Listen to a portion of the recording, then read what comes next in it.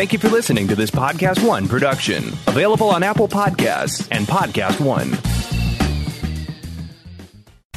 This is no ordinary sub shop. This is Firehouse Subs. Welcome to Firehouse. Tired of overpriced lunches that underdeliver on flavor? Head to Firehouse Subs, where for a limited time you can get a $4.99 choice sub. Choose from a medium smoked turkey, Virginia honey ham, or roast beef. They're custom-made hot subs at a price ready-made to make you smile. Just $4.99, only at Firehouse Subs. Enjoy more subs, save more lives. Participating locations plus tax, limited time offer. Prices may vary for delivery. Want to get paid to shop? Yes, please. Want to take shopping to the next level? Of course. Let me tell you about Drop, the free app that gives out cash rewards for the shopping you do every day. All you have to do is link your debit or credit cards to the app when you sign up, select the stores you shop at most, and you'll earn points every time you spend there. Before you know it, you can redeem your points for gift cards to places like Amazon, Sephora, Lululemon, and countless more. Drop is incredibly easy to use, designed for people who want their money to go as far as possible. The more you spend, the more Drop gets to know you.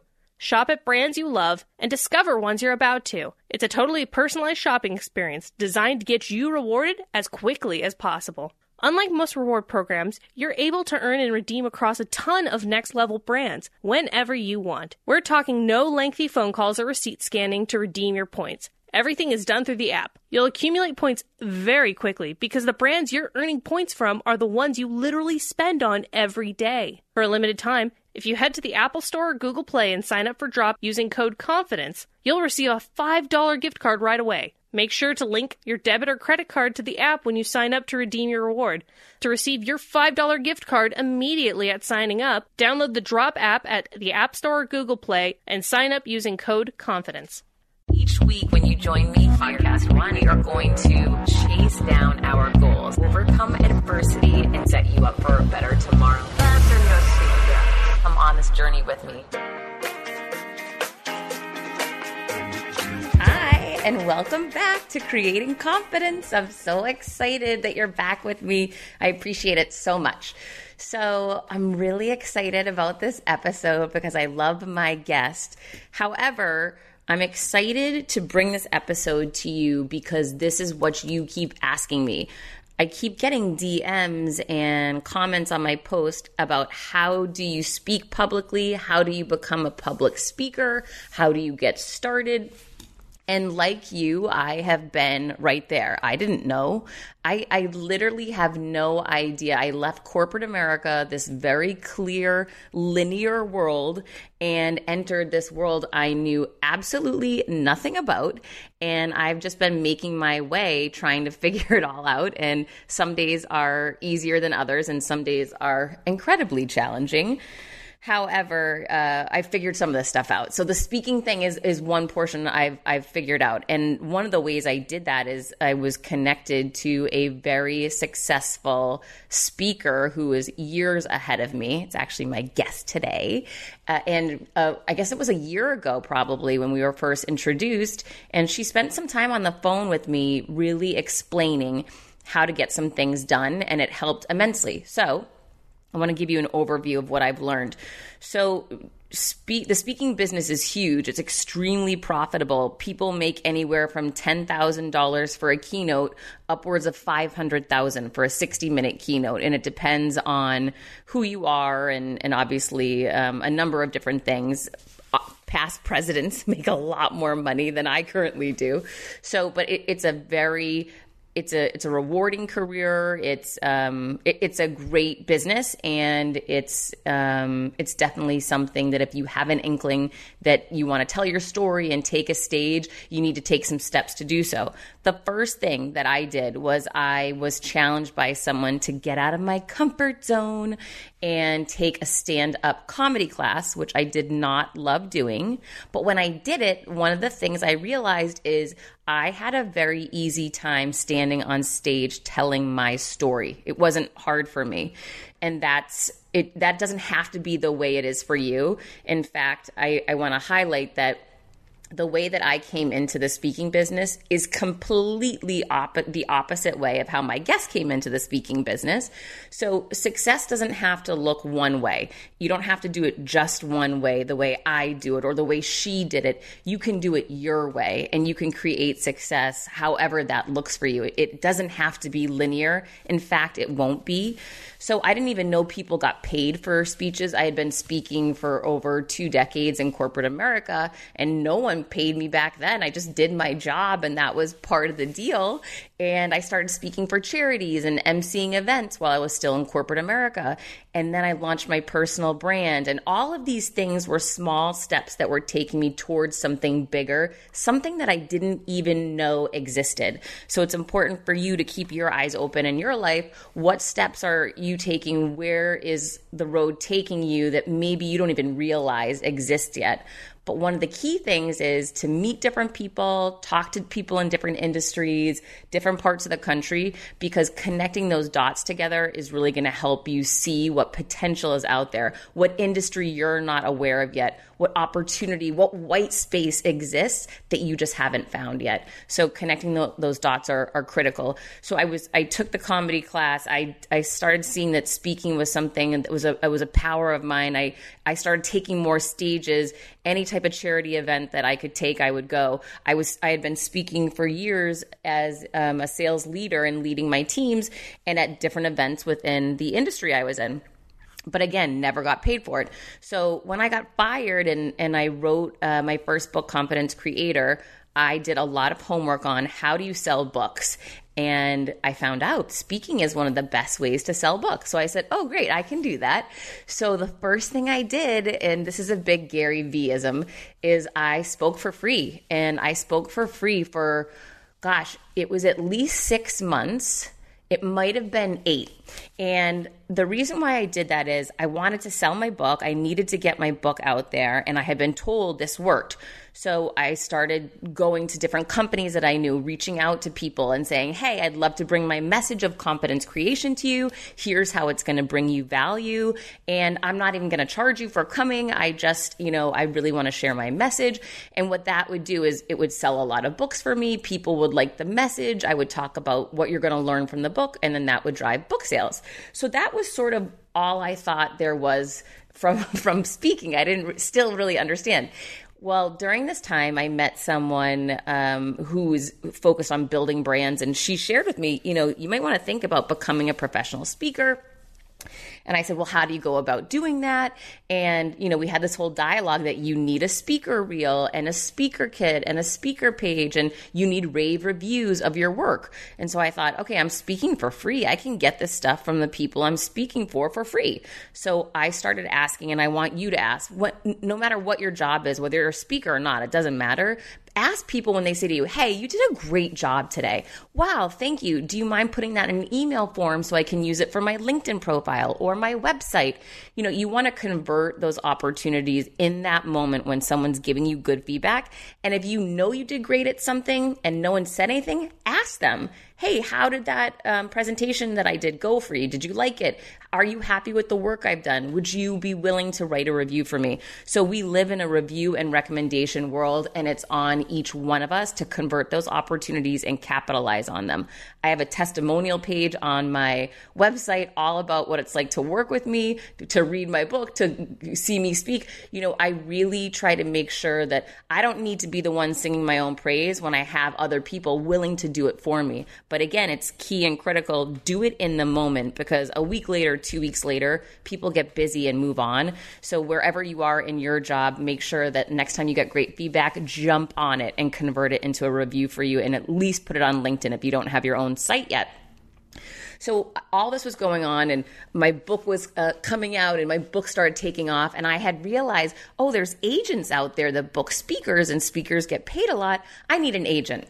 Well, first of all, this is, mic drop moment. People look for agents and want agents, but when you're actually ready for an agent will find you. And the reason why that is the case, and I'm so familiar with this business now, because we're sitting here over a year and a half later, is that speaker agents work on commission. So they want to book Bill Clinton because he gets paid $500,000 a keynote. They don't want to spend time pitching junior Sally, who just started a speaking career, because she's only getting paid $10,000 a speech.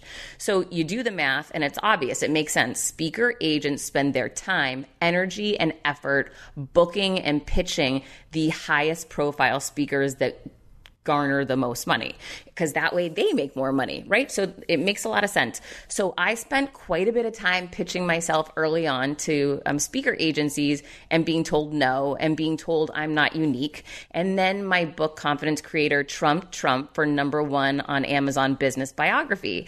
And I took that screenshot and I sent it to Harry Walker.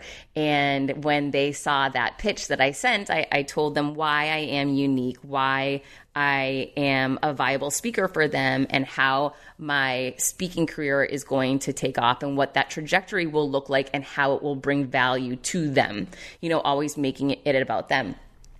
And that's when I got back the yes. So they picked me up. I didn't know back then they weren't going to be out hustling, pitching me. They would handle inbound requests for me, but it was on me to get out and hustle and pitch me.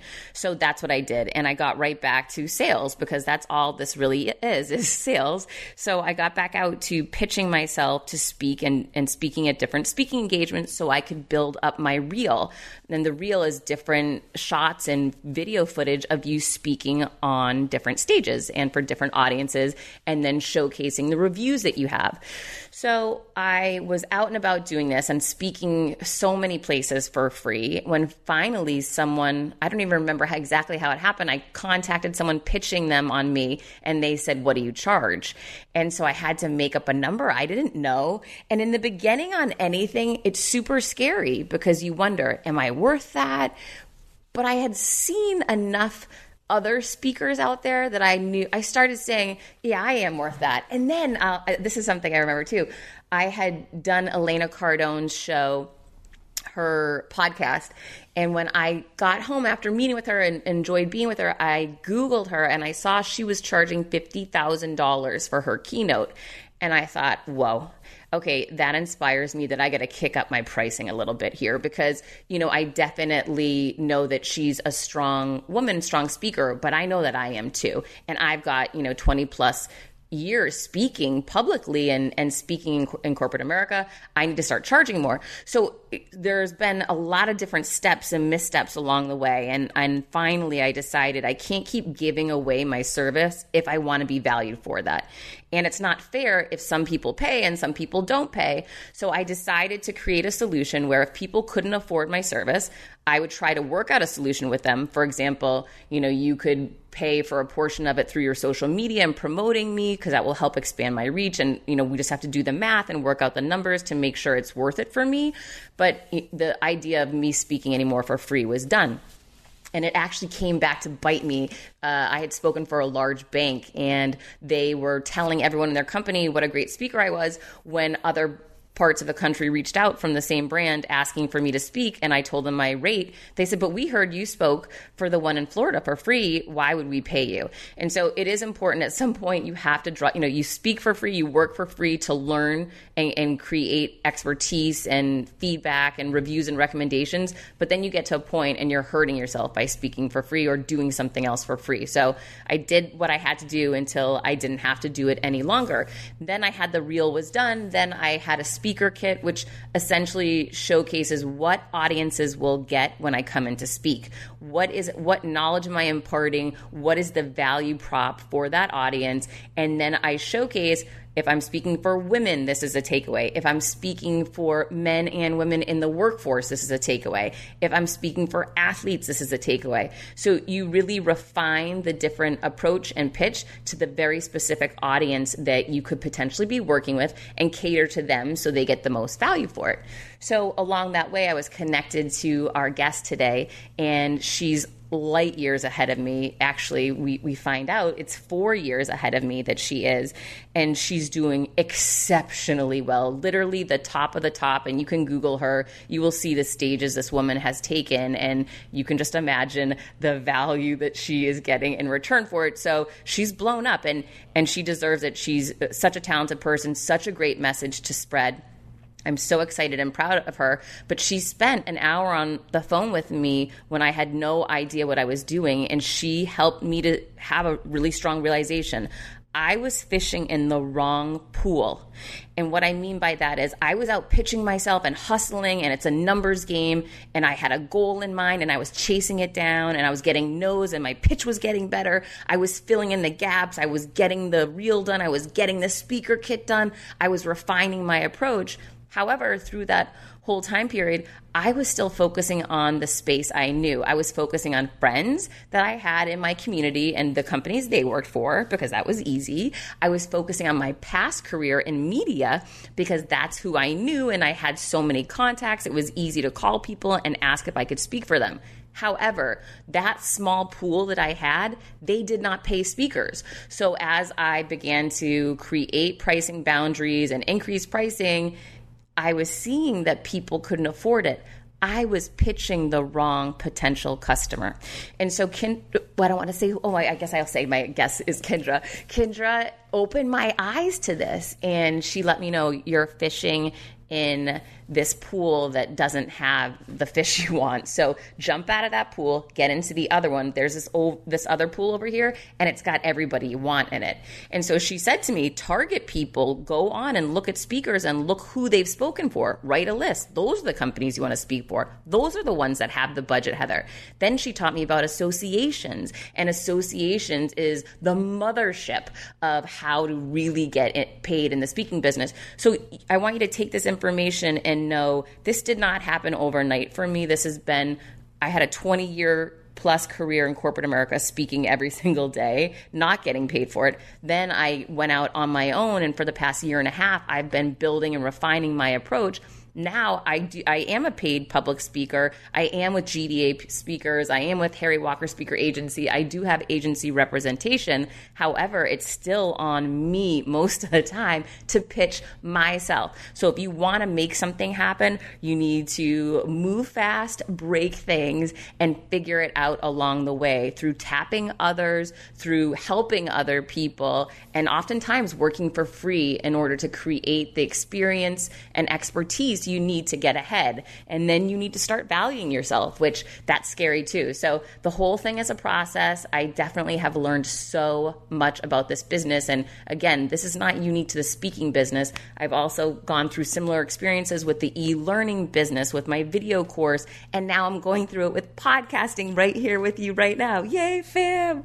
Thanks for being with me. So I keep entering into new business segments and trying to figure out, how do I best connect these dots? How do I optimize things? How can I become more efficient, better? And how do I get to that next level? And it's about continually being scared and not knowing, but showing up as a beginner and taking those steps each day, each week, and now each year. So I'm really excited for you to meet Kindra today. She blows me away, and the trajectory she's had is beyond impressive, but it definitely inspires me to my potential, and having her raise the bar on how much money you can make and how much speakers make, it's really exciting. So whatever it is that you want to do, know that you don't have to have all the answers today to figure it out. Just keep going forward, because one of these days you're going to get connected to a Kindra or someone who's leap years, tens of years ahead of you, and that person might share some insight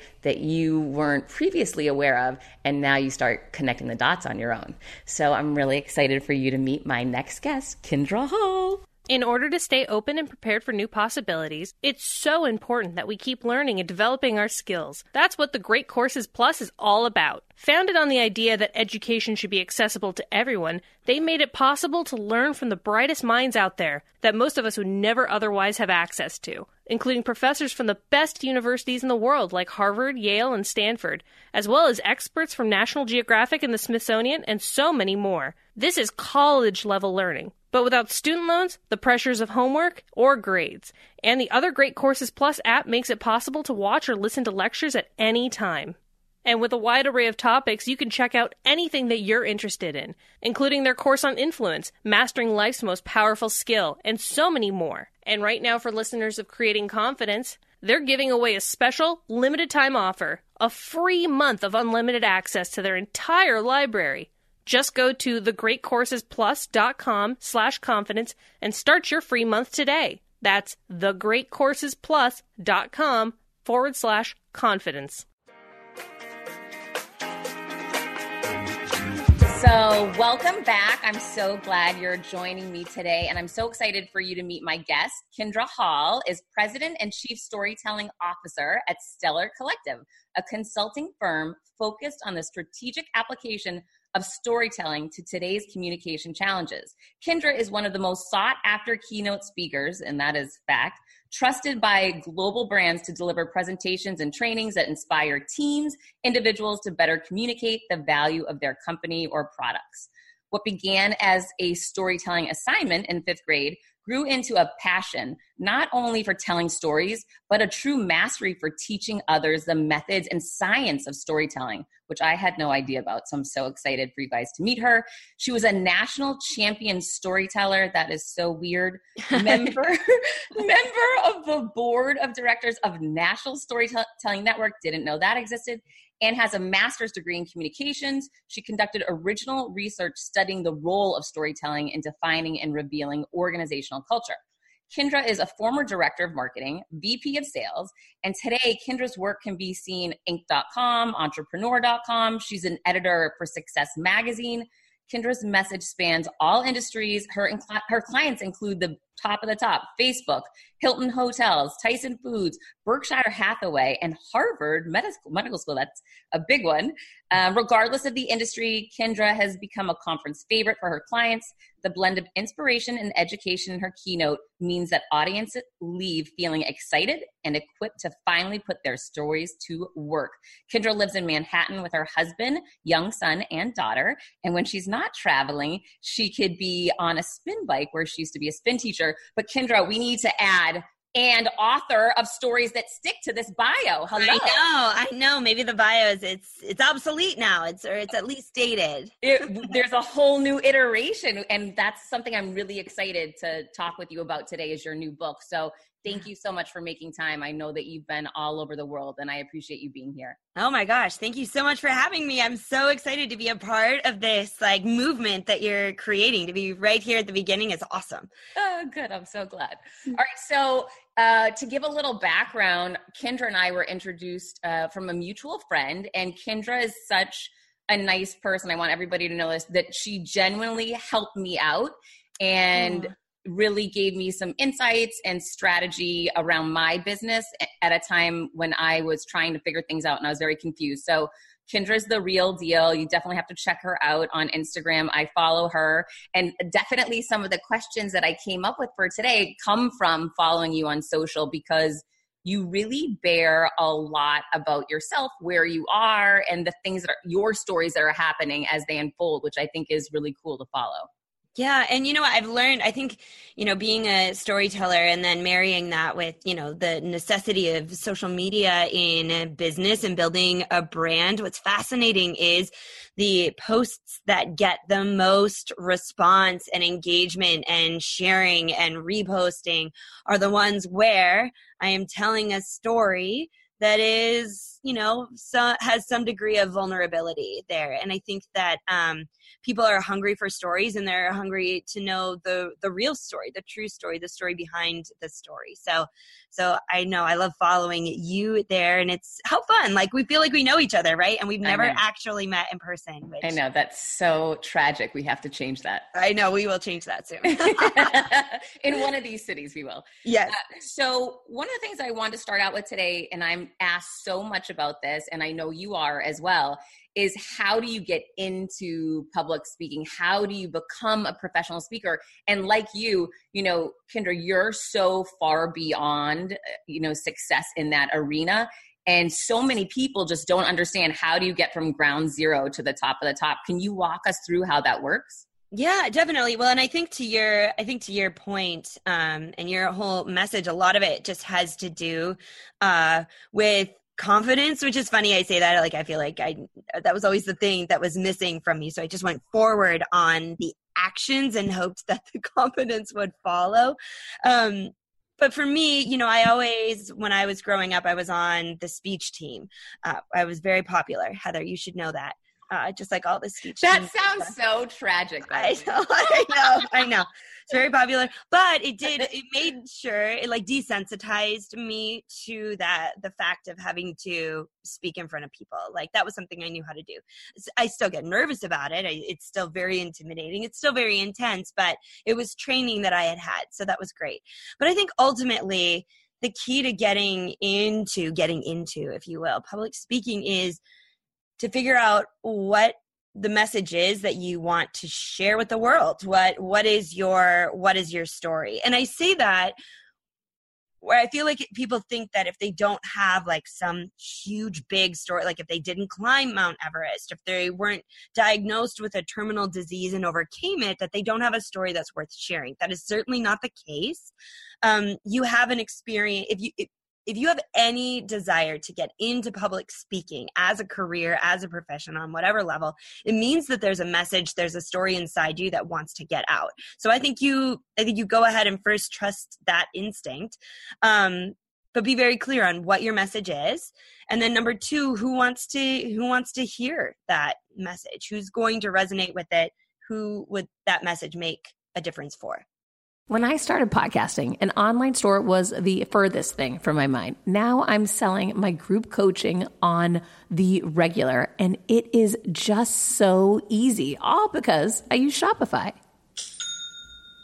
Shopify is the global commerce platform that helps you sell at every stage of your business, from the launch your online shop stage to the first real life store stage, all the way to, did we just hit 1 million orders stage? Shopify is there to help you grow. Whether you're selling scented soaps or offering outdoor outfits, Shopify helps you sell everywhere.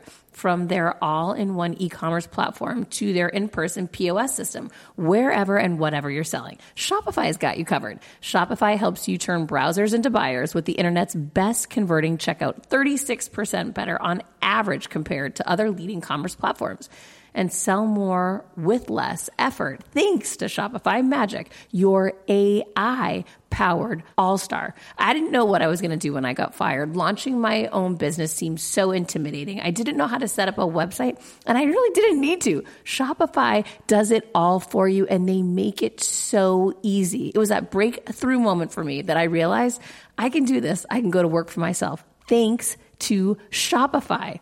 What I love about Shopify is you don't need to have all this technology information you don't need to know how to plan and run things. You just need to go to the platform, turn it on, and know what you're selling, and Shopify is going to help you figure out the rest. Shopify powers 10% of all e-commerce in the U.S., and Shopify is the global force behind Allbirds, Rothy's, and Brooklinen, and millions of other entrepreneurs of every size across 175 countries, including your girl right here. Plus, Shopify's award-winning help is there to support your success every step of the way, because businesses that grow with Shopify. Sign up for a $1 per month trial period at shopify.com/Monahan, all lowercase. Go to shopify.com/Monahan now to grow your business no matter what stage you're in. Shopify.com/Monahan. No matter what stage you're at, they're going to make it easy. Quick math. The less your business spends on operations, on multiple systems, on delivering your product or service, the more margin you have, the more money you keep. But with higher expenses on materials, employees, distribution, borrowing, everything costs more. So to reduce costs and headaches, smart businesses are graduating to NetSuite by Oracle. NetSuite is the #1 cloud financial system, bringing accounting, financial management, inventory, HR into one platform and one source of truth. With NetSuite, you reduce IT costs because NetSuite lives in the cloud with no hardware required, accessed from anywhere. You cut the cost of maintaining multiple systems because you've got one unified business management suite. You improve efficiency by bringing all your major business processes into one platform, slashing manual tasks and errors. Over 37,000 companies have already made the move. So do the math. See how you'll profit with NetSuite. I want you to know that finding ways to be more efficient, cut costs, and get rid of errors and mistakes can completely transform your business, boost your performance at the same time. This is why you need NetSuite now. Now through April 15th, NetSuite is offering a one-of-a-kind flexible financing program. Head to netsuite.com/Monahan. netsuite.com/Monahan. netsuite.com/Monahan. That makes sense. Those are the first two steps. So one of the things that, I figured out trying to get into the speaking career or getting paid to speak was that I needed to speak for free first. Would you agree with that? Yeah, that was a big, which is, I don't know. It sometimes feels a little bit demoralizing, right? And there's a lot of debate now about whether or not you should work for free. Like, should you paint murals for free as you're trying to gain clients? Should you do consulting for free? Are you devaluing yourself? And I actually just wrote an article for Success Magazine that was about this, about the importance. I think they titled it, I can't take credit for the title, they did this, The Pro of Pro Bono. What a great title, nice. right? Yeah, nicely done. But the reality is when you're just getting started, particularly in speaking, you need to test your message. You need to put it through. You need to put it through some audiences. You need to put it through the fire. I will say, like one of the first speeches I gave, it wasn't the first, but it was one of the first. It was not good, Heather. Like they had a handheld and I wasn't good with the handheld. I didn't use any slides because I was like, I'm a storyteller. I don't need any slides. Everybody was kind of lost. It didn't make much sense. I finished, and here's somebody who's a national champion story. Like, I know how to speak, but I hadn't put in the reps on this particular message, on this particular thing that I was sharing, and it wasn't good. It was a good thing they didn't pay me because I would have had to give them their money back, I'm pretty sure. It was devastating for me, but I do think that you should get paid when you're like, this is worth being paid for. But the only way to get to that point, particularly in speaking, is by doing it. Well, and the other point I want to add on to what you just said is, not only do you want to make sure you're good enough and this is a practice vehicle, that's allowing you, to test the material, as you said, but also you need to develop a speaker reel because no one's going to hire a speaker. And I didn't know this a year ago. I thought my resume spoke for itself. Obviously, I would be a good speaker. Well, no one was offering me money to come in until I had a developed speaker reel, reviews, rave reviews, and then a speaker kit. I didn't know any of that stuff was necessary. Yeah, and I think it can also sound more complicated than it is. So speaker reel. So I put together my first speaker reel, and it was pretty much a clip of me talking in my sales position that I'd had several years before, mushed together with some direct to camera stuff that I had done, like for my blog or that was up on YouTube, and then a bunch of fonts that kind of moved all around that said as seen in, and I didn't make things up. It was all true, but none of it really. So it was very, very basic. The video wasn't good, but it was enough that people could get a flavor and a sense for me on stage. And then once I sent that with an email, they would take a look. But yeah, they won't take a look unless you have some sort of video. So that's an important thing. This is something you're thinking about. And you're like, oh, I don't have a huge professional design demo reel, speaker reel. No, just get some clips of you. And if you don't have those clips, and this is the other part, when I was then wanting to get to the next level, is if it was an event that maybe didn't pay, but had a video crew there, or I could bring a video crew in. It was basically like, I will work for video because I needed better clips, right? To prove that I was good at what I was doing. Right. That makes a lot of sense. So now you've got the reel set up, and that was a good solution you came up with to get around having a big produced reel, because a lot of those challenges will stop people cold in their tracks. And it shouldn't stop you. Yeah, it shouldn't stop you. Yep. No. Totally. So I could have had a reel done so far before I did, and now I'm annoyed that I didn't think of that. So, okay, you have the reel done. You've got, an outline of what your story is going to be that you're going to share with the world, and why you, the unique value proposition, as well as, some type of a kit, something you can send to people. Here's what you opened my eyes to. I was fishing in a pool with companies and businesses that didn't allocate dollars for speakers. And you opened my eyes to that associations were this different pool that you could fish in that had billions of dollars available for speakers. So how do you direct people to that area? So I would say the next step after, well, it's not, none of it, how they show that graphic of like point A to point B, and this is success, what you think it looks linear, like. Straight line. But it's actually like all these loops and like devastating lows. But so I'm not exactly sure the timeline per se, but I do remember I was at an event that I just randomly got invited to because they read an article that I did online or something. And they said, hey, would you come speak to our event about storytelling? And I was like, yes. And they said, what do you charge? And I just threw out a number I didn't know. And then they wrote me back and said, we can pay you this much. And I said, yes. So I went and spoke, but when I was there, I met a young man who was also a speaker, and he was further along than I was. And he was like, yeah, people get paid like 10 grand to do this. And I was like, wait, what? How much can I make? So I asked him, we both spoke at the event. We were both still there the next day. And so I went up and I bought him a coffee, and I said, what should I do next? And he said, well, and he was kind of just, I don't know. He didn't, I don't think sometimes when you give advice to people who are just a few steps behind you, you don't realize how important that advice is going to be. He was like, well, just find some people that might want to hear about what you're doing. He's like, I don't know, reach out to some CVBs, like customer or what is that? What does CVB stand for? It's like a Traveler and Visitors Bureau, but Convention and Visitors Bureaus. He's like, I don't know, reach out to some CVBs and see if they know. So that wasn't the best advice, because I did reach out to CVBs and nobody wrote me back. But what I did do in that moment, what he really was saying was, think of people who would want to hear the message that you have to deliver and then reach out to them. So I set a goal for myself to reach out to 100 events, people, organizations, 100 a week for 6 weeks. Wow. So I would sit down in front of my Excel spreadsheet, and I would spend the first couple of days of the week looking up, and I would Google women in business, and it would show me all these associations for women in business, women's events.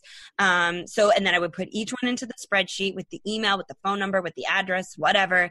And then I would Google marketing conferences, because of course my message is storytelling and about using story in marketing and using story in business and using stories in sales. I'm like, oh, I feel like marketing would like what I'm doing. And I found, a bunch of marketing events, and the American Marketing Association was a big one for me. I found the American Marketing Association, one of their chapters. And I was like, oh, well, if they have a Wisconsin chapter, certainly they have a, Michigan chapter, and so then all of a sudden I found 70 chapters. So that was a good day for me, because I'm like, oh, that's 70 of my 100. And then I just sat down at the end of the week and methodically emailed each one of them. I sent them a really short email. This is what I do. This is what it'll do for you. Here's a link to my video. I actually didn't attach any PDFs or packets, if you will, because I didn't want the email to get caught in their spam folder. Right. So I just sent it with a link to the video. And then if they wanted more, they could write me. And I would always say, if you're not the person to speak to about this, because with associations, the leadership changes frequently. I said, would you please pass it to the person who does make the decisions? Thank you so much. It was very gracious, very, because it was. I'm like, please, somebody just help me. I need your help to make this happen. Well, after the 6 weeks, I did send out 600, and I didn't hear back from all 600 of them, but I did hear back from a handful, and a handful is all I needed. So Then I spoke for a few of those. I started getting those rave reviews. And then it went from there. So I remember one day I spoke for the Indianapolis chapter. And now this is it was probably like my fourth or fifth keynote. And it was really, it was getting really good. And I remember speaking at that event and being like, and there were 75 people there for the luncheon, and being like, I finished and I was like, yes, like that's it. Like I did it. And I got four calls from that event and 4 different jobs just from that one event. And yeah, they don't pay when you go speak at the luncheon, they pay your travel.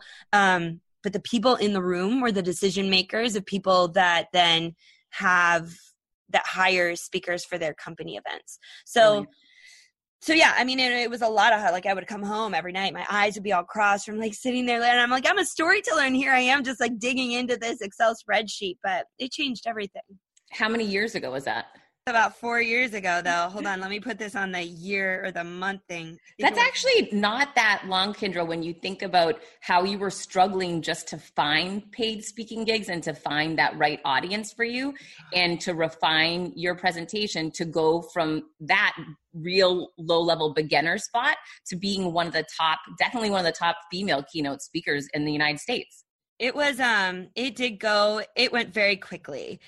Sometimes when it works, it just works. And I know that my trajectory was faster than some people's and slower than others. So I think that's an important thing, is to not compare yourself to other people, because I can get into that trap, and there are people, that I follow, and I'm like, oh my gosh, look at them go, look at them. They're always they're always, like, look at all these great audiences or these great stages that you get. And then you don't realize the people who are watching you, or, that we all have a different story. Well, and I think it's important to share this, that when you and I first spoke and we were connected, you thought I was so much further along than I actually was, just based off what you had seen on social media. Oh, yeah. You don't always get the whole story of what's really going on. And I had so much to learn from you. It's interesting to me because you and I went about this complete polar opposite. You really launched into your passion at a much younger age. And, you took that leap and that risk to jump full into becoming a speaker. And I remember you from social media sharing a story where someone told you not to do that. Yeah. I was working in a sales job, and I just knew it wasn't the right place to be anymore. And maybe it's because I'm on the cusp of being a millennial. Like, I was graduated high school in 99, right? And they say it's like 99, 2000. So I had this edge of like, I can do whatever I want to do. Like, I should be whatever I wanted to be. And I was actually at a spin class sitting next to this gentleman who was a very successful very, very, very successful businessman. And I was just sitting next to him. It was like 5 a.m. I was there for a 5:30 a.m. spin class. And I was like, you know what? I think I'm going to leave my job. And he's like, and do what? And I said, I think I'm going to be a speaker. Like, I want to be a keynote speaker. And he looked at me and said, well, don't you have to be like successful at something first? And he just said it. Bam. I know. And that's the thing, is like, people who work out at 5 a.m. in the morning, they're going to give it to you straight. Like, they've got no time for nonsense. They're there for a reason, because they've got a full day and night ahead of them. And he did. He gave it to me straight and crushed my poor little soul in that moment. I will not lie. But it did get me thinking. It started getting me thinking, okay, so I guess here's the thing. It didn't make me think, I can't do this. Maybe it did for a minute. But then I thought, well, I can either wait to become successful at something, or is there something that I'm already successful at that I just haven't really thought of in that way? And that's when the idea of storytelling, something that I've been doing my whole life, something that I'd studied in my master's thesis, something that I was doing on the side for nonprofit organizations, and certainly doing in my role in marketing and sales. I was like, wait a minute. I know this. Like, what if I did something to do with storytelling? Now, I didn't know what that was at the time. And then it all came back together, where I was like, oh yeah, maybe I'll be a keynote speaker about storytelling, which, let me tell you, 4 years ago wasn't a thing. Like, people weren't talking about storytelling the way that they are now. And that's the other thing is people are like, oh, it's so obvious. You talk about storytelling. I'm like, do you have any idea how difficult it was to tell people, like, hire me, pay me money, and I'm going to teach you about storytelling? They thought that I was coming to, like, read stories to them. They just didn't, like, people didn't get it. And so it's funny how as time goes on, things look so obvious. They always look obvious in hindsight. After the fact, right? Yep, exactly. So yeah, that's, I was definitely, I wasn't told not to necessarily, but it was highly implied, I suppose you could say, you have to be successful first. Well, you also have been faced with a lot of adversity along the way that other people might not be aware of. And one story that you shared really resonated with me when you were about to take a major stage and another woman gave you a massive blow. Can you share that story? Yeah. I mean, it was a really high stakes, and it wasn't like for a big amount of money, but I was speaking for peers, like other people who speak. That's intimidating. Yeah, speaking for speakers is the worst. It's the best if you do it flawlessly. It's the worst if you mess up even a little bit. Like I'm really critical when I watch other speakers. I'm really critical of myself. So of course a whole room full of people like that. That's just, it comes with the territory. But this was at a local event. It was just a little chapter event, and I was just about to get on stage to speak for my peers. It was super intimidating. I was still really new in the speaking world, and so that was intimidating as well. And this woman came up to me and said, "Oh, so you're the speaker this morning?" And I was like, yeah. And she's like, I've been wanting to speak here for years, but now I guess I know what I was doing wrong. I'm not young enough or pretty enough to speak here." And then so definitely implying that is what got me there, which is funny because I don't ever think that my beauty is going to we never think that about ourselves, right? Like at least I don't. I'm not going to say like, hey, it's beauty's going to get, like, I knew I had to work for things because beauty wasn't going to get me there. But to have somebody say that to you right there and quite succinctly strip away any merit that you might actually have for being there. I think I would have been a lot more devastated about it if they hadn't called my name right at that moment. They were like, okay, everybody sit down. It's time for our speech. It was that quick. Now, as it turns out, once I get on stage, for the most part, I usually forget everything else. And when I finished, it was like, speakers can be the best audience too, because they'll give it to you. If they can tell that you're giving it to them, they will give it right back to you. And it's a beautiful thing. And it was a beautiful moment. It's a beautiful morning. And when I finished, she did come back up to me and say, now I see why you were chosen to speak. It's important for people to know that you're going to be faced with adversity. You're going to be faced with haters, and it's about still taking the stage instead of letting those people, tap into your fear and run with it. But hearing your name get called and it's like Pavlov's law. Like you just, as soon as you heard it, you just got right up there and you took action.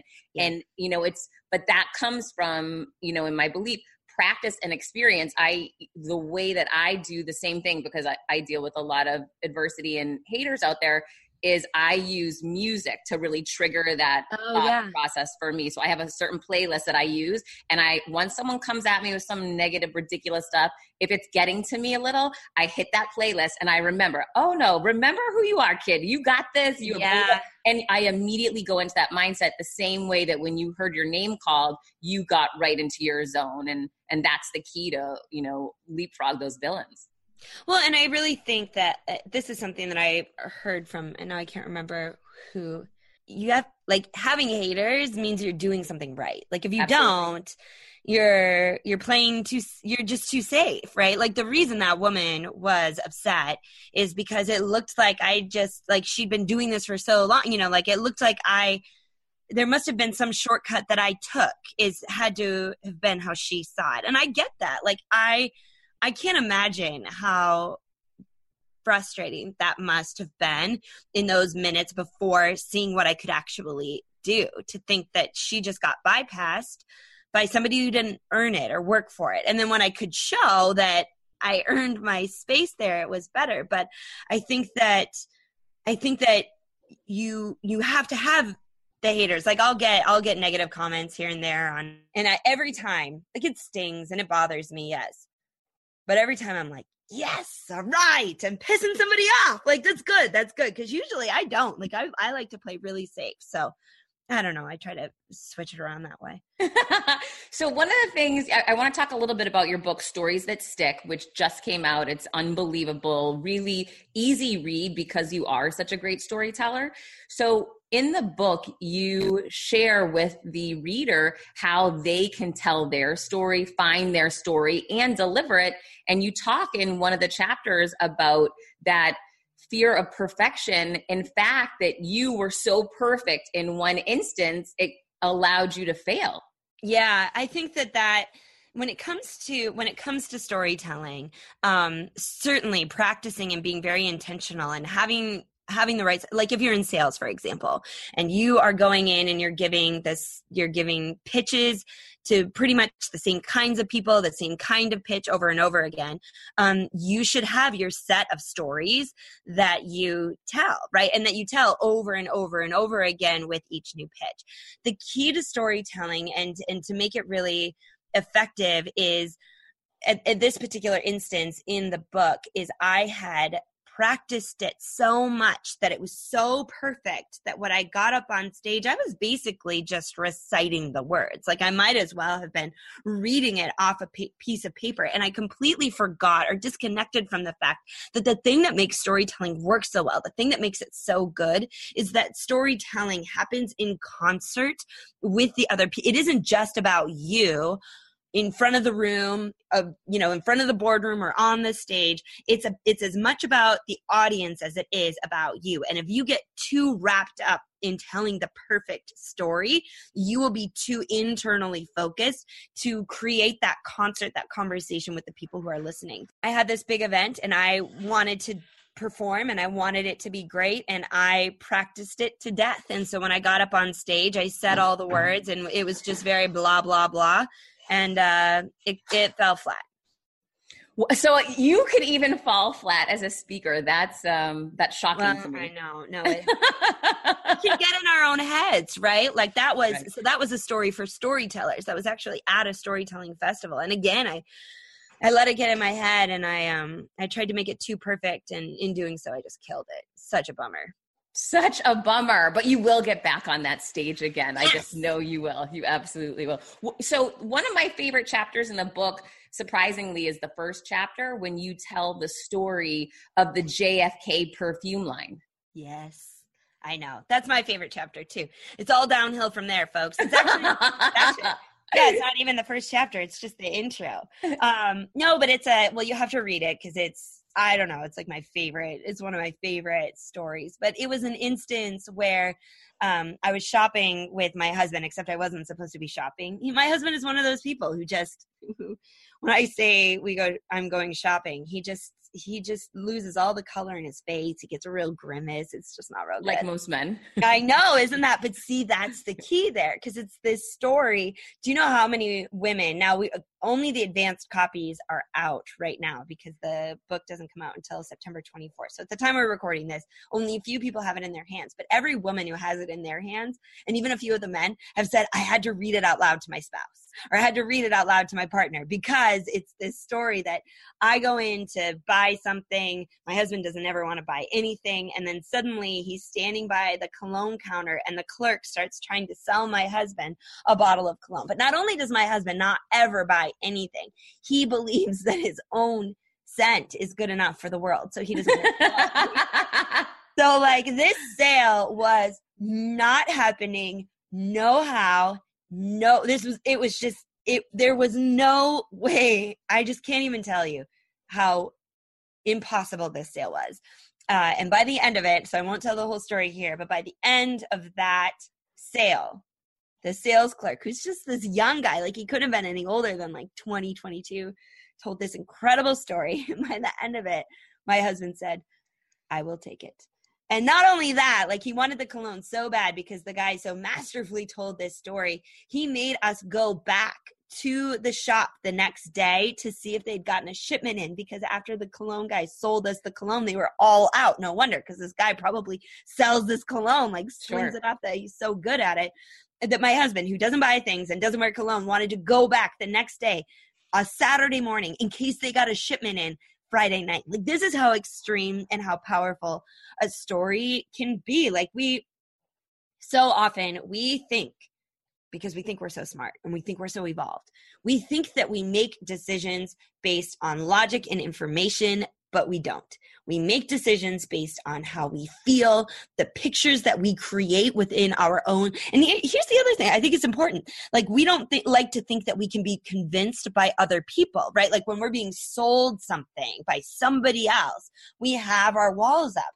But when you use stories to sell, like this clerk did, to sell this bottle of cologne, he kind of like just implanted the story in my husband's head, and my husband sold himself because all the sales clerk had to do was put that story in there. So now, not only have you alleviated the whole mess with trying to sell with logic, but you're not trying to convince them anymore. They've convinced themselves based on the story that you told. So I don't know. That's if for no other reason you get the book, just get it for that. Just get it for that chapter. When starting out a new business, it's a complete pain to get through the LLC part. Taylor Brands makes it 90% easier. It's easy and affordable to get your LLC with Taylor Brands. Taylor Brands offers all the legal requirements for LLCs, such as registered agent, annual compliance, EIN, operating agreement, business license, and permits, and much more. Taylor Brands walks you through each step of building a successful business and has everything you need all in one place. Bookkeeping, invoicing, business licenses and permits, business documents, bank accounts, and so much more.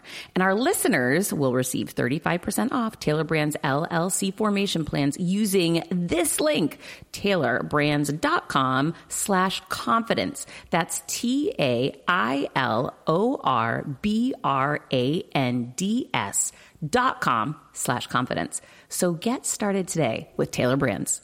CBDistillery.com is giving you an exclusive offer, and it's huge. Right now, you can get up to 30% off everything. If you've struggled with sleep, stress, or pain after physical activity, CBDistillery.com has a targeted plant-powered solution just for you.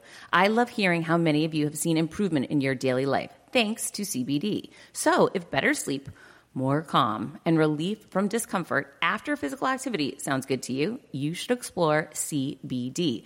Don't miss this massive sale and get up to 30% off your order.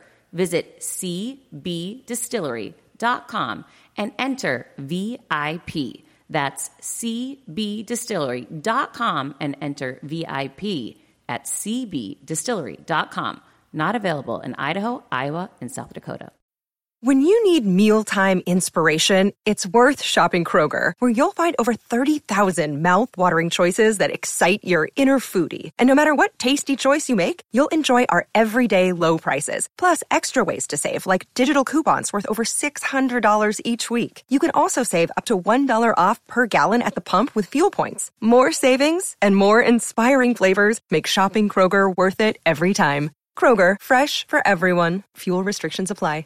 Well, it's also, a great example as someone who's been in sales leadership roles for most of my career, such a great example that when you do go back the next day, you are encountered with another salesperson who just sells price point, qualities of the actual scent.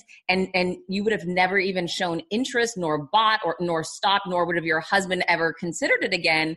And it was such a great comparison of how people can be selling the identical product, but one is done with story and one is absent of story, and the outcome is entirely different. Oh yeah, we never. Are you kidding? I mean, it's the opening chapter of a book. Like there is, and because of the story that was told. But if we had heard the second pitch first, which was the ingredients that were in there and like how many fluid ounces are in the bottle or whatever, just the nonsense that any typical salesperson would sell. It was a older woman who was there the second day. The young clerk wasn't there anymore. And We never would have thought twice about it. And keep in mind, we were sold and we hadn't even smelled the cologne. My husband then came home. We got back. This happened actually in Eastern Europe. It happened in Slovenia. Very good storytellers over there. We got back and my husband went online and bought a bottle, and we have it here in our house. It doesn't smell good. Like, he always tries to wear it. He tries to wear it, and I'm like, oh, did you put the 8 and Bob on again? It just doesn't smell that good. But he loves wearing it because it takes him back to that moment, to that memory, to that story. So Kindra, with having a book coming out, with having launched a speaking career when people told you not to, having taken some of the largest stages that there are, when is the moment for you that you can look back to think, wow, this is when I was really struggling with my confidence? I struggle with my confidence daily. I mean, I really do. Like, gosh, and I don't even want to like tell you this. I don't want you to know this. But like, when I even I woke up this morning and knew I had this podcast or had another podcast or whatever. And I was like, oh gosh, what if I don't know what I'm doing. Why am I doing this? Like, I'm going to be bad. I'm going to be, and so I don't know. I feel like that's why I follow you so much, because I'm like, I need to just figure out how to, because I do feel like I feel like it's a constant battle. I feel like I have these moments of clarity of, yes, I am here. I am doing this. This is what I was meant to do. This is who I was meant to be. They need to hear what I have to say. It's going to help them in their world. I'm supposed to be at this exact moment. In fact, I deserve to be even beyond this because I've been working for it. I have those moments, and they're clear and they're crisp and they're beautiful, but they are only punctuations to a lot of muck that's otherwise, where I'm like, oh gosh, what am I, for what, maybe it's an audience, maybe it's a particular audience that I have to speak for. And I'm like, who do I think I am going in to speak for this audience? Like, I don't have the credentials that they have. I don't know. Or when I know that there's another speaker who's going to be there, and I'm like, they already heard from this person. Like, how can I? So there are, I don't know, Heather, you need to teach me the confident creation strategies. I need to learn even more from you, because it's I wish that were the constant place of operation versus the exciting moments that are fewer. But you know what's kind of cool about what you just shared is, I'm glad it isn't the constant for you, because it's not for me either. It was for a long time when I was complacent and I wasn't challenging myself to take risks and grow. Yeah. I felt somewhat really confident in my role and job at the same company for 14 years. I knew it inside out. There was nothing that was challenging. But when you take risks, when you put yourself out there and you say, I've never, been a guest on podcasts, I'm going to jump in and start doing that. I've never written a book, I'm going to jump in and do that. I've never taken this stage, I'm going to take that risk. That's when when you start questioning yourself, you should also applaud for yourself, because you are taking that risk and you are putting yourself out there. And that growth and that excitement is it's an amazing feeling, even though it can be challenging in moments. You know what? You just made a huge difference with that statement. Because I think about, like, for example, I exercise. Let's talk about exercise for a second here. I never used to. I started exercising regularly just 10 years ago, which of course feels like 2 years ago, but it was 10 years ago. And I went to a spin class, and the only reason I went to the spin class is because I had gone on this like extreme fast for my wedding.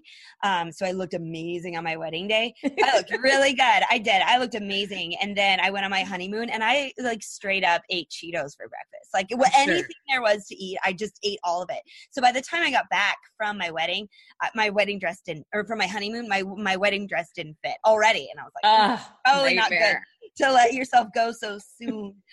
So I called up my girlfriend who had been going to this spin class, and which is the same spin class where I met the gentleman who told me that I needed to be successful, which wasn't completely wrong. So she was like, okay, go to the spin class with me. And I remember going that first day, like the first 5 minutes, like you had to wear the, like, I called them feet cuffs, but they were just spin shoes. And I clipped into the bike, and I almost died within the first 5 minutes. And it was so terrifying, and it was so uncomfortable. And every time I would go, I was just so nervous. But now, 10 years later, I get pissed when I don't reserve a bike and like I can't get on my SoulCycle app in time to get a bike in the front row. Like I am confident when I go into a spin class. Like I am confident when I go for a 3-mile run. Not much longer than 3 miles, but like I am confident when I go for it. But you know what? I have been spinning for 10 years and I know that I'm good at it. And I guess you're right. Like even though I've been telling stories and using stories, I'm still actually, if you think about it, relatively new to the stage. And I will say I'm getting a lot more confident as the norm in speaking. But there are a lot of other things going on in business. I'm writing more. We just launched a workshop. We're going to host our own workshops. We're going through the whole publishing process, which is new around every corner. You're right. I've never been a guest on a podcast before. Why would I feel? So I love that. I love that we're doing new things and you're going to feel that way when you're doing new things. We forget that this right here, what we're doing right now is new for me. Like, right. How do I forget that? I expect to be, the top-notch spinner when I'm on the podcast for the first time. And new for me too. And what's interesting and people didn't get to see was this is the first time I've ever recorded remotely for my show because we were not able to get a date to work. And it was important. I wanted to get your message to my peeps. So your husband had to jump on the phone with me and help me figure out how to unmute, and it's in those moments, it can be really stressful because you're a beginner and you don't know what you're doing, but kind of owning that and instead saying, hey, guys, listen, this is my first time. I have no idea what I'm doing and I need help. That helps you get to that solution faster. But we're both beginners in this thing. And I'm so excited we both are because it's so much more fun and feels alive versus doing something perfect that I was complacent in. Yeah, no, I love that. I feel like it's good. Yeah, we've never been. I like to keep moving and I like to keep doing things. Like we just recently literally moved from our very beautiful life in suburban Arizona.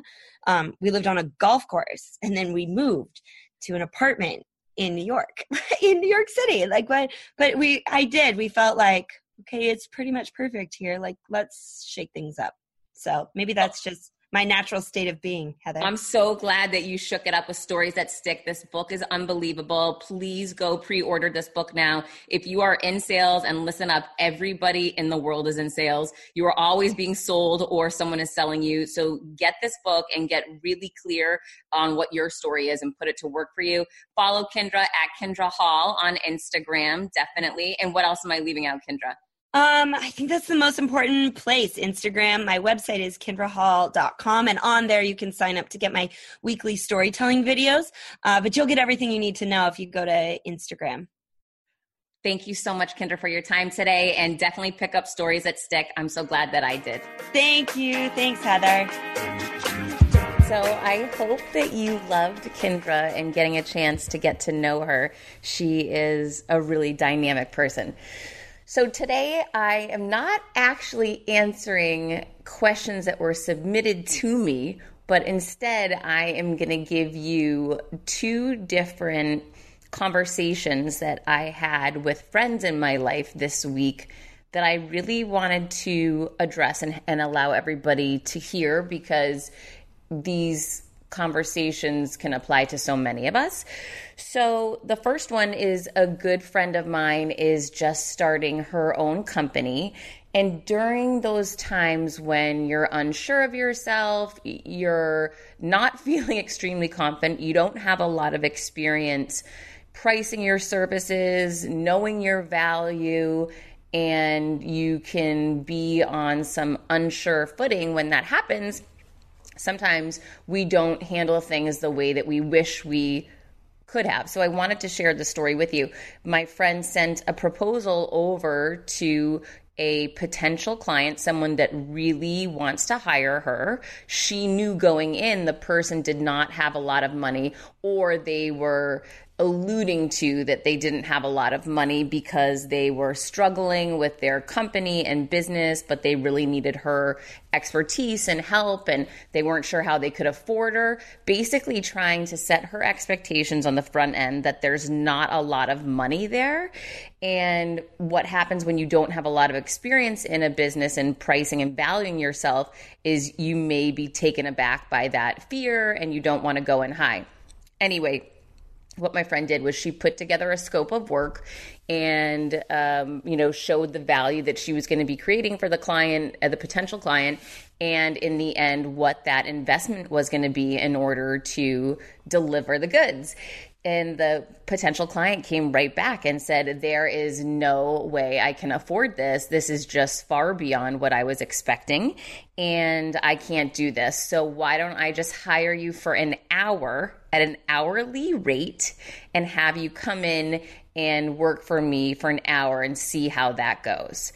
Okay, well, when that happens, it's really important to take a step back and think to yourself, hang on. I have this lifetime of expertise and credibility and experience that I've built, and I don't value that on an hourly rate because the scope of work she had sent was, I don't remember if it was $5,000, $10,000, $15,000, whatever the dollar amount was, it was a package of services and packaging her expertise to deliver an outcome, a potential outcome for this client at an investment price that was fair for what she was bringing. Now this person is trying to nickel and dime her just to see what type of value they can squeeze out of her in an hour. So it's important when you're faced with a situation like this to take that step back and say, hey, Bob, just got your note. And again, if you can do it face-to-face, that's really ideal. Worst case, do it on the phone. Never do these things over email or text. It just doesn't translate, and you're not going to get your end goal. You're not going to achieve your goals if you do that. That's really a terrible way to handle it. So you want to get face-to-face. Ultimately, if you absolutely can't, you do it over the phone. And the reason why is you want to see those people eye to eye and convey that message in your strength and belief in yourself, because that's really what's going to allow them to know they're going to be in great hands and they can't afford not to do it. So it's reframing that idea that, listen, my business is struggling. I have no money to invest. Yeah, Bob, that's exactly why you can't afford not to do this. What you're currently doing is not working. The scope of work that I've sent you and solution that I've sent you is exactly what you need. And this is exactly why you can't afford not to do this. So it's really reframing that, the way that client's thinking. So unfortunately, this person, Bob, we'll call this person for just a fake name. But this person, Bob, is saying, no, I'll pay you this hourly rate. How is $200 an hour? And my friend went back and said, well, I don't, charge hourly rates. I guess I could do it for $500. Now, if you don't charge hourly rates and that's not your business model, do not move to, okay, you're asking for an hourly rate, I will give you one. That person cannot dictate your business. And sometimes we feel we want so bad to have that first client or have that next client or have that we don't want to miss the potential upside. What if I can upsell them? People will treat you the way you allow them to.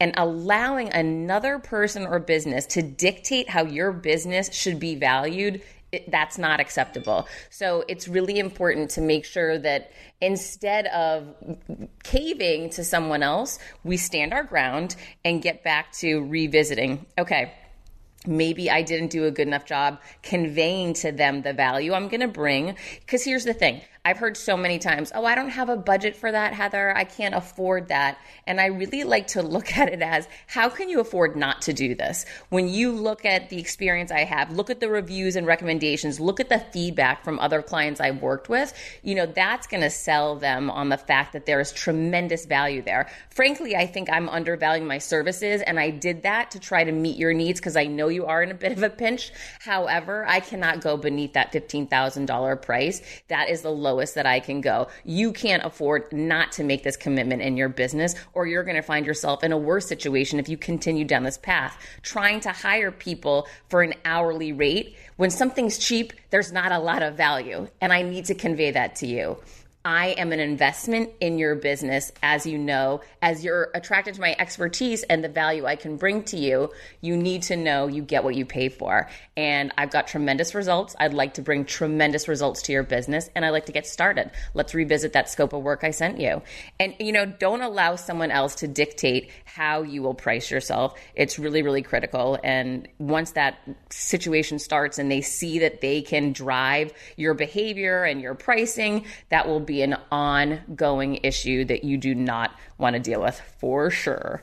Okay, so you can't afford not to do this is definitely the takeaway there. So don't price yourself by hour, price yourself as you see fit.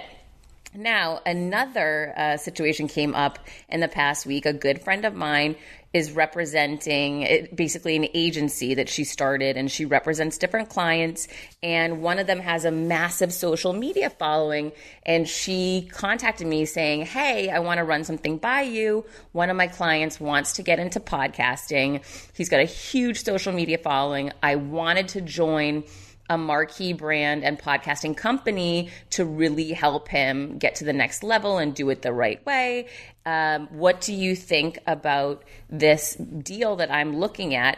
And she says, this company wants 20% of the revenues that are coming in. That is just far too expensive. Don't you agree? That's an interesting question that I want to dig into a little bit. So the first thing that I think of is not 20% is too expensive. No, the first thing I think of is what are you getting for value in exchange for giving up the 20%? Because in fact, 20% could be really cheap. It depends what you're getting and what your needs are. So if you already have a massive reach and you don't need the massive reach a podcasting company is going to bring, maybe that doesn't make as much sense for you. But you need to dig into what does that 20% bring and how am I benefiting from that? Because one of the ways that I look at it is, for me, joining Podcast One, they have massive reach. They have so many massive shows that I can go on that allow me to expand my reach. They have the ability to promote my show on their other shows. They have the expertise on how to edit programs, what the right flow of a show is. They were able to teach me and advise me so much, as well as connect me to these other massive shows and continue to promote me and help me to get guests and evaluate which are the right guests. They brought so much expertise to the table that I did not have, that there was tremendous value to me there. So for me to ever say, and I'm just throwing out this random 20% number because that's what she threw to me, that would be so inexpensive at 20% because of the value that I was getting. So sometimes we get caught up on what a cost is instead of what are we getting in return for giving up that revenue, or in return on the back end, because it could be that someone's charging you 15% and all they're doing is editing your materials. And in my opinion, that is far too expensive. So it isn't about the number so much. It's about digging in and really assessing what are your needs, what is the outcome you're looking for, what does success look like to you, and what are these costs involved? Because it may end up that you're giving up half of your profits, but you're so happy because you're growing at such a faster rate and your show is so much dynamically better than anyone else's out there that it made all the sense in the world to do that. So really dig into what does success look like? Where is it that you have weaknesses, and where is the value that the other partner is bringing? And try not to get so hung up on, is it a 20% deal, a 50% deal, a 10% deal? Because that can be incredibly misleading. Now, the other piece of advice I gave her is that there isn't just one company, right? In any space, there's going to be competitors. So in the podcasting world, if you're working with this one company and you feel that 20% doesn't warrant what you're getting in, that you're giving up 20% of your revenues, and what you're getting in return, it's not equal, it doesn't make sense for you, go and meet with all of their competitors, because everyone's going to have a different value proposition that they're going to bring to the table for you. Everyone's going to charge something differently, or potentially have a need or want why they want you, that you might have more leverage at different companies. So one of the things I did, I had met with a number of different podcasting companies. companies. And for me, it was really important. I didn't want to have to take on one more job. I couldn't handle more on my plate on a day-to-day basis. And the idea of launching my show on my own, figuring out how to edit, finding out what that right strategy was and flow for the show, figuring out how am I going to get my guests, how do I upload the audio, it seemed overwhelming to me at first. So I would meet with these different companies and they would all essentially say the same thing. Heather, we love you. We'd love to have you as part of our family. Go ahead and launch your program. Go ahead and launch your podcast. And when your numbers get, up to 20, 30, 40,000 downloads, come back to us and we'd love to sign you. Well, to me, here's what that meant is my needs were that I needed the support now, not down the road. I wasn't in a position where I felt comfortable launching my show on my own because I didn't have the bandwidth. So they were not solving a problem for me. So they could have wanted 80% of my revenues and it was going to be too much, or they could have wanted 8% and it was going to be too much because they weren't solving my problem. The issue wasn't how much they wanted to take or leave with me from a revenue standpoint. The issue was they did not solve my problem. They wanted me to go create success, create a show on my own, which I did not have the bandwidth to do, nor did I want to do, and wait for me to become successful and bring the show back to them. I did not think that was a good plan for me. I did not think that made any sense, frankly.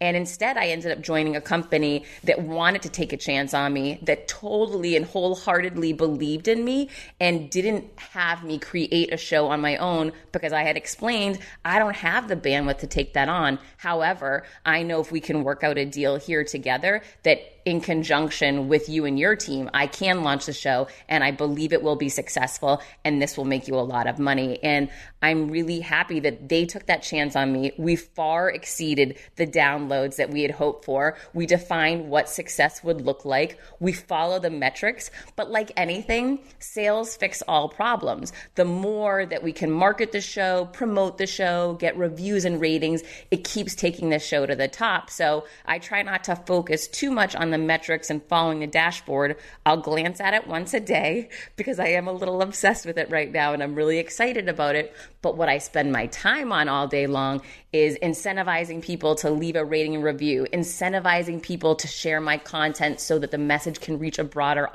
audience. I spend time pitching myself for different shows and showing different hosts why I make sense and bring value to them and to their audience. So I really work on growing the downloads and staying focused on driving that sale. Please download the show. Please share the show with your friends. And if you could please rate and review the show, I would be happy to buy you my $299 Confidence Creator video course as a thank you. You just need to DM me the screenshot. I'm on LinkedIn, Instagram, Facebook. I'm everywhere. Wherever you are, I'm there. And I so appreciate you supporting Creating Confidence, being here again this week. And it means the world to me. So thank you so much. And I hope that you love this episode as much as I did. And I'll be back with you next week.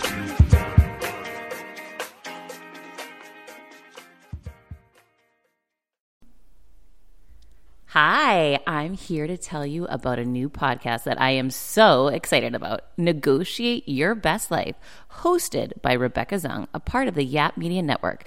As a globally renowned narcissist negotiation expert and an attorney recognized by U.S. News as a best lawyer in America, Rebecca shares her invaluable insights and strategies for navigating life's toughest negotiations. By drawing from her own experiences and the wisdom of her high-profile guests, such as Bob Proctor, Mark Victor Hansen, John Gordon, and Rebecca delivers empowering advice that will inspire you to reclaim control of your life. Negotiate Your Best Life is all about how to negotiate your way to greatness. She provides practical guidance on how to break free from toxic relationships, stand up against injustice, and transform chaos into freedom, possibility, and purpose. Many times, the first negotiation you do is with your own in the morning. In the morning is when you wake up, and that's when Negotiate Your Best Life is time for you. It's about to find your way to greatness, conquering obstacles and creating the life you truly deserve. Get ready to slay, thrive, and unlock your full potential. Don't believe me? I'm going to go ahead and share some of the reviews that are out there so you can hear and you can believe too. You have helped me so much these last few weeks. I was with a narcissist for 2 years. She drove me to the point I wanted to take my own life. Listening to you has made a massive difference, and now I know what I'm with. Thank you, Rebecca. Now the recovery. Thank you for gifting the knowledge to believe in myself again. You have unknowingly helped me legally represent myself through criminal, federal, and civil court proceedings with a narcissist. There would be so many people around the world that you're helping without even knowing, like me. You saved my life. Emma, 35 years old, Australia. If you are ready to stand up against injustice and transform the chaos in your life into freedom, possibility, and purpose, then check out Negotiate Your Best Life now. Subscribe to Negotiate Your Best Life with Rebecca Zung on Apple Podcasts, Spotify, or your favorite podcast platform.